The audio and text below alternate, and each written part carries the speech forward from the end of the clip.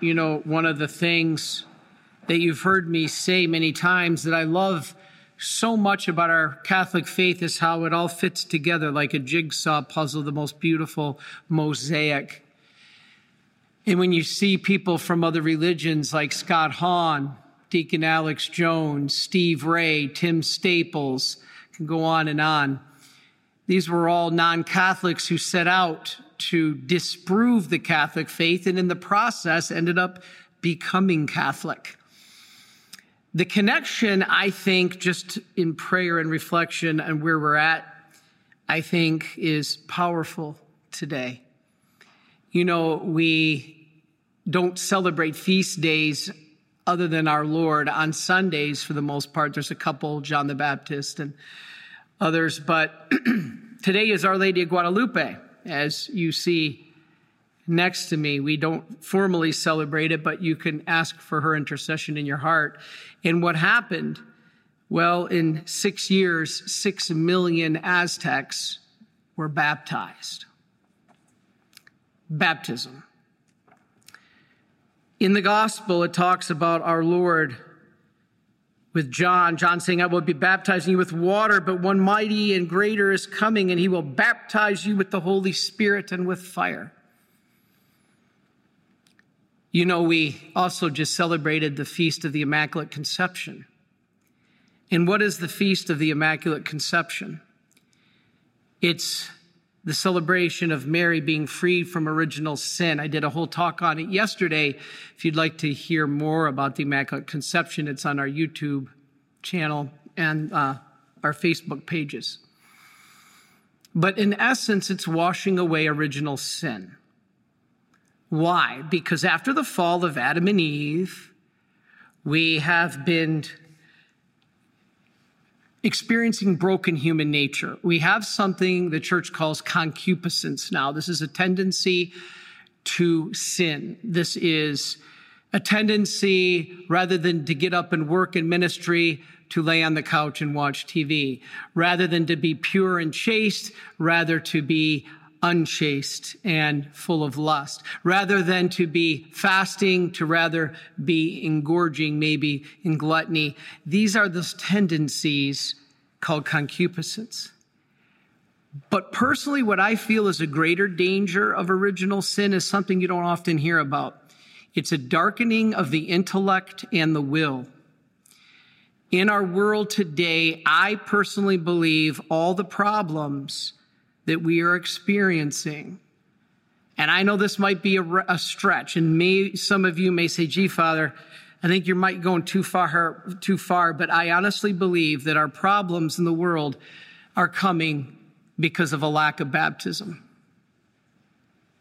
Baptism is the sacrament that washes away the original sin, that original sin which is darkening our intellect, which is weakening our will. The problem in the world today is we have extremely darkened intellects. We think what is good is bad, like the church, and we think what is bad is good, like abortion, because it's a woman's right to choose, so to speak. The big problem we have in our world is a darkened intellect because we don't see the truth. Along with that is a weakened will. There's no such thing anymore as sacrifice. It's all about me. That's even sweeping the world of the iPhone or the iPad.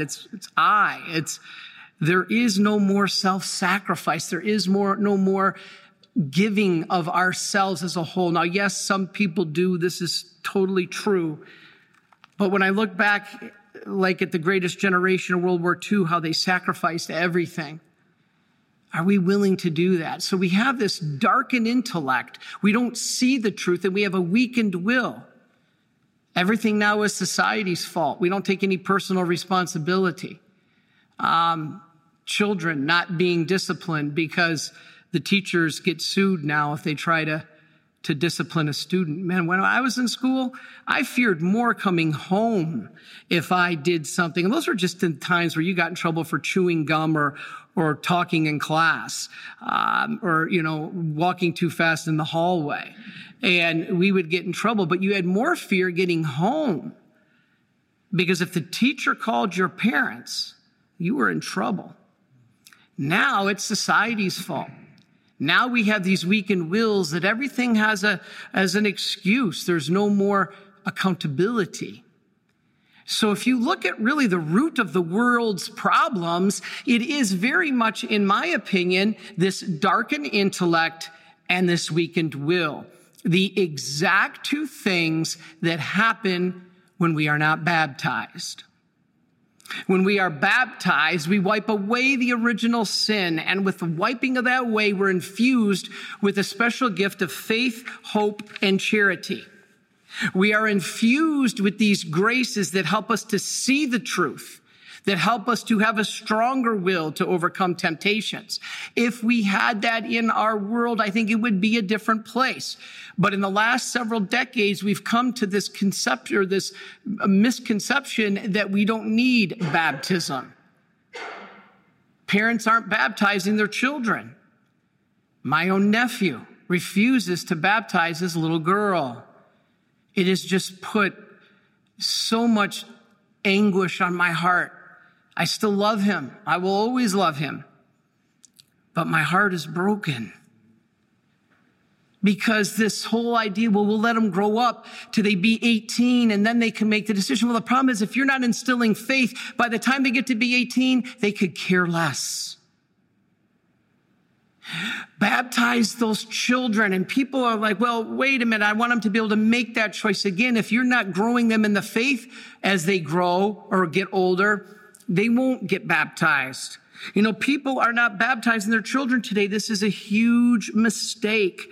You know, the baptismal rite in our church is not just a symbol of grace. It's an effective cause of grace. It's actually instilling grace into your child. Why would you not want that? Baptism confers the first sanctifying grace. And as I said, those supernatural virtues of faith, hope, and love. The only way you get to heaven is faith, hope, and love. And those are not given automatically to every soul. Those are given at baptism. Why would you want to deny that gift to your child? Please, if you do nothing else for your children, if you do nothing else for them, even if you can't provide for them, get them baptized. This is what our Lord talks about in the readings today, or John says he will baptize you in the Holy Spirit and with fire. You know, it takes away original sin, as we said, and the personal sins are also taken away. So if you're baptized as an adult, along with the punishment, it's phenomenal. Baptism puts on us a Christian character in the soul that allows all the other graces to be received. It's the starting point. It's the launching point. You have nothing else if we don't have this grace. It's a grace to allow us to share in the divine life of God. It allows you to become an adopted child of God. You don't have to be an adult to be an adopted child of God. And when you are baptized, you become an adopted child of God. You become part of God's family. You know, when you were born, you didn't choose the family that you came into. God did. And so when you're baptized, you're saying, this child of mine is part of the family of God. You know, when your child was born, did you say, well, I'm going to let him grow up, and when he's 18, he can decide if he wants to be in our family or not? No, we don't say that. I told the story before. When I was a child, I was upset about something when I was 7, and I told my mom I wanted to write a letter to the newspaper to look for a new family. I was 7 years old. And my mom, God bless her heart, she sat down with me to help me draft the letter to write to the newspaper why I was looking, to put an ad in the classifieds. Back in those days, you had classified ads, to look for a new family. And my mom was asking me, now, were you looking for a new family? And I said, because you like my sister more, and Dad makes me work, and I don't get to play with my friends. And so anyway, my dad walks by, and I told the story before. I remember my dad was walking by, and I had been shelling some peanuts, and I was making a pile of peanuts shelling the peanuts. And I said, my mom said to my dad, Chris is looking for a new family. And my dad looks at me. Those are Those were the true days of good discipline. And my dad scoops up the peanuts, eats the peanuts, and says, you don't change the family God puts you into. You can't. You can't change the family God puts you into. And so it's the same with baptism. We don't want to change the fact that God wants us to be in his family, and baptism is the way that we become adopted sons and children of God. You know, when we were born, we were automatically born citizens of the country you were in. When I was born in Dearborn, Michigan, nobody asked me, well, do you want to grow up to be 18 and then decide if you want to be a citizen of the United States? No, I was automatically a citizen of the United States at day one.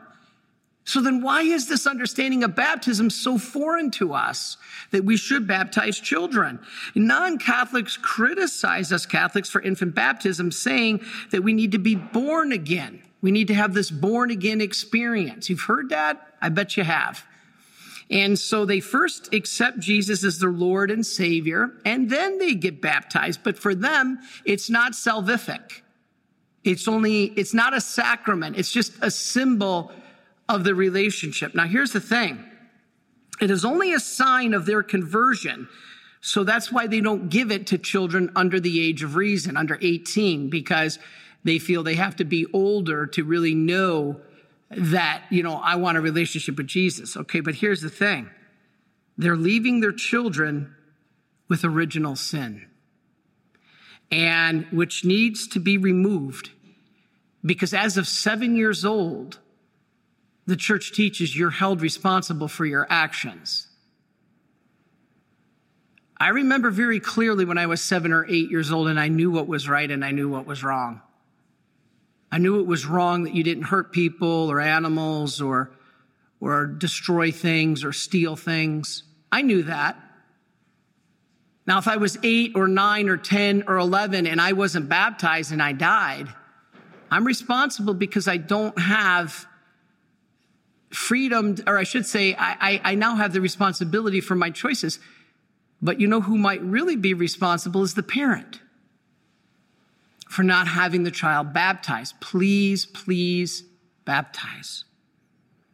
And baptism is the born again experience. It is salvific. Have you ever had anybody come up to you and say, have you been saved? What should you say? Most Catholics around and go, what do you say when somebody says, have you been saved? You say, yes, I've been baptized. I've been saved. I'm in the process of being saved, and I have hope that I will be saved. That's the Catholic answer. This is powerful. Well, wait a minute. This isn't in the Bible, infant baptism. Oh, yes, it is. 1 Peter 3:21. Baptism, this is Peter, now saves you. That's the Catholic belief. Not as a removal of dirt from the body, but as an appeal to God for a clear conscience through the resurrection of Jesus Christ. Did you hear that? That's in the Bible. Baptism now saves you. 1 Peter chapter 3, verse 21. What about the Philippian jailer whom Paul and Silas had converted? We are told that, quote, the same hour of the night, he was baptized with all of his family. All of his family means the children. That's Acts 16, verse 33. Paul recalled that Did I not baptize the household of Stephanas? Again, the whole household. 1 Corinthians 1:16. Now listen to this. In Acts 2:38, Peter declares, quote, repent and be baptized, every one of you. He doesn't say not the children. Every one of you in the name of Jesus Christ for the forgiveness of your sins, and you shall receive the gift of the Holy Spirit. For the promise is to you and your children. Right there, Acts 2, verse 38 and 39. We Catholics need to point to these scripture passages to defend the reason of why it is so important to baptize our children. Our children are growing up with darkened intellects. weakened wills, and by the time they get to 18, they want nothing to do with faith. We need to baptize them while we can. There's nothing more important you could ever do for your child, not putting them through college, not buying them their first new car, not driving them to their first rock concert. Nothing is more important that you can do for your children than baptizing them. Nothing. In the Old Testament, this is interesting. If a man became a Jew, he had to believe in God, the God of Israel, and be circumcised. Now listen to this. In the New Testament, if one became a Christian, one must believe in Jesus and be baptized. So you have in the Old Testament, got to believe in God of the Israel and be circumcised. In the New Testament, you got to believe in Jesus and be baptized. Now, listen to this. Those born as Jews were circumcised in anticipation of the Jewish faith that they would be raised on. Now, the Jews circumcised, guess what? When the baby was 8 days old, not 18 years old, 8 days old. Now, those born in Christian households were baptized in anticipation of being raised in the Christian faith. So you have the Jews would circumcise on the 8th day, just 8-day-old baby, in anticipation of being raised in the Jewish faith. And the Christian households would baptize in anticipation of the child being raised in the Christian faith. Now listen to this. Paul then notes that baptism has replaced circumcision. This is Colossians chapter 2, verse 11. Paul says baptism has replaced circumcision. Now, usually only infants were circumcised under the law, only infants. So here's the point. Circumcision of adults was rare since there were very few converts to Judaism. So here's the point, everybody. If Paul meant to exclude infants, he would never have chosen circumcision as a comparison because infants were circumcised. So Paul is telling us, get everyone baptized. Augustine taught this. The earliest church fathers taught this. Augustine said, the custom of Mother Church in baptizing infants is certainly not to be scorned, nor is it to be believed that its tradition is anything except apostolic. He's saying so far as this comes from the apostles to baptize infants. And we just read it was in Peter. Baptize first the children. And if they can speak for themselves, let them do so. Otherwise, let their parents or other relatives speak for them. This came from the apostolic tradition, chapter 21, verse 16 in the 200s. The earliest church writings, way over 1,000 years before the Protestant Reformation, that says you don't need to baptize your children. This is stuff that we don't even think about that I believe is at the core root of the entire problems of the world. The problems of the world are because we're darkened in our intellect and we're weak in our wills, the two things that baptism, that original sin causes, but baptism will help clean. Now, we still have to be open to that grace. It's just not a magic wand. But fundamentalists will try to ignore all these historical writings from the early church, which definitely indicate the legitimacy of baptizing children. There is no doubt that the early church practiced infant baptism, no doubt. And no Christian objections were ever given again until I said the Reformation. So to finish, remember what I said a minute ago. When you're asked if you've been saved, you say, yes, I've been baptized. I'm an adopted child of God. And so are my children. The most important thing you can do. You know, Father Seraphim used to teach us that Divine Mercy Sunday is like a second baptism, because in it we are washed away, just like in baptism, not only of all sins, but all punishment. Wow. Mark 16:16, he who believes and is baptized will be saved. Now remember, believe just isn't just saying, well, I know God exists. Believe is living your faith to the Jews. Believe is not just saying the word Lord, Lord, but is living it in your life, living divine mercy. And then finally, John 3:5, Jesus answered, very truly I say to you, no one can enter the kingdom of God unless they are born of water and the Spirit. But don't despair if your child has not been baptized and now it's too late. Don't despair. It's never too late. Your prayers for them. There's also something called baptism of blood and baptism of desire. God will give the opportunity. We know from Catechism 2263, I think it is, that in ways known to God alone, he gives us the opportunity to repent. So if you do know someone that hasn't been baptized and now they refuse, don't give up hope. Pray for them to accept that grace when Jesus comes and offers it to them. We can still receive the grace of heaven through the grace of baptism if we haven't formally been baptized in a church through desire or baptism of blood, martyrs. But most of all, that desire in our heart. A pygmy in the rainforest may not necessarily have been baptized in a church. Well, Father, you're saying he can't be saved? No, we're not. The Catholic Church says they can be saved if they live the natural law, accept the grace of God in their heart, and have that baptism of desire, the desire to be part of the family of God. So let us today see the message, I think, in our gospel and try to match it with Our Lady Mary's Immaculate Conception, which is being freed from original sin, which is wiping away darkened intellects and weakened wills. Now, once we do that, we are in a position to be able to be prepared, to be baptized, to be cleansed. And that, again, I think, is the answer to all these issues and all these problems.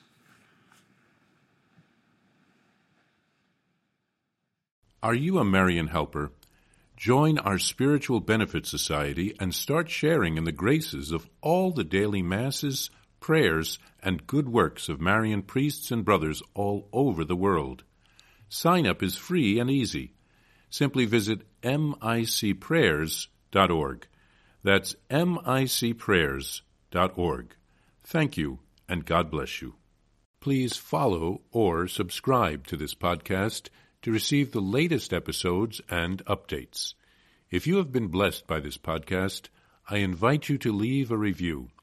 Reviews greatly improve our podcast ranking and will help spread this podcast to other people throughout the world. Are you enjoying this podcast? I invite you to listen to more shows brought to you by the Marian Fathers of the Immaculate Conception. Join us daily for enriching spiritual content, which will help you on your journey with Jesus Christ. Simply visit DivineMercyPlus.org for a complete list of our shows. That's DivineMercyPlus.org. Are you a Marian helper? Join our Spiritual Benefit Society and start sharing in the graces of all the daily masses, prayers, and good works of Marian priests and brothers all over the world. Sign up is free and easy. Simply visit micprayers.org. That's micprayers.org. Thank you, and God bless you.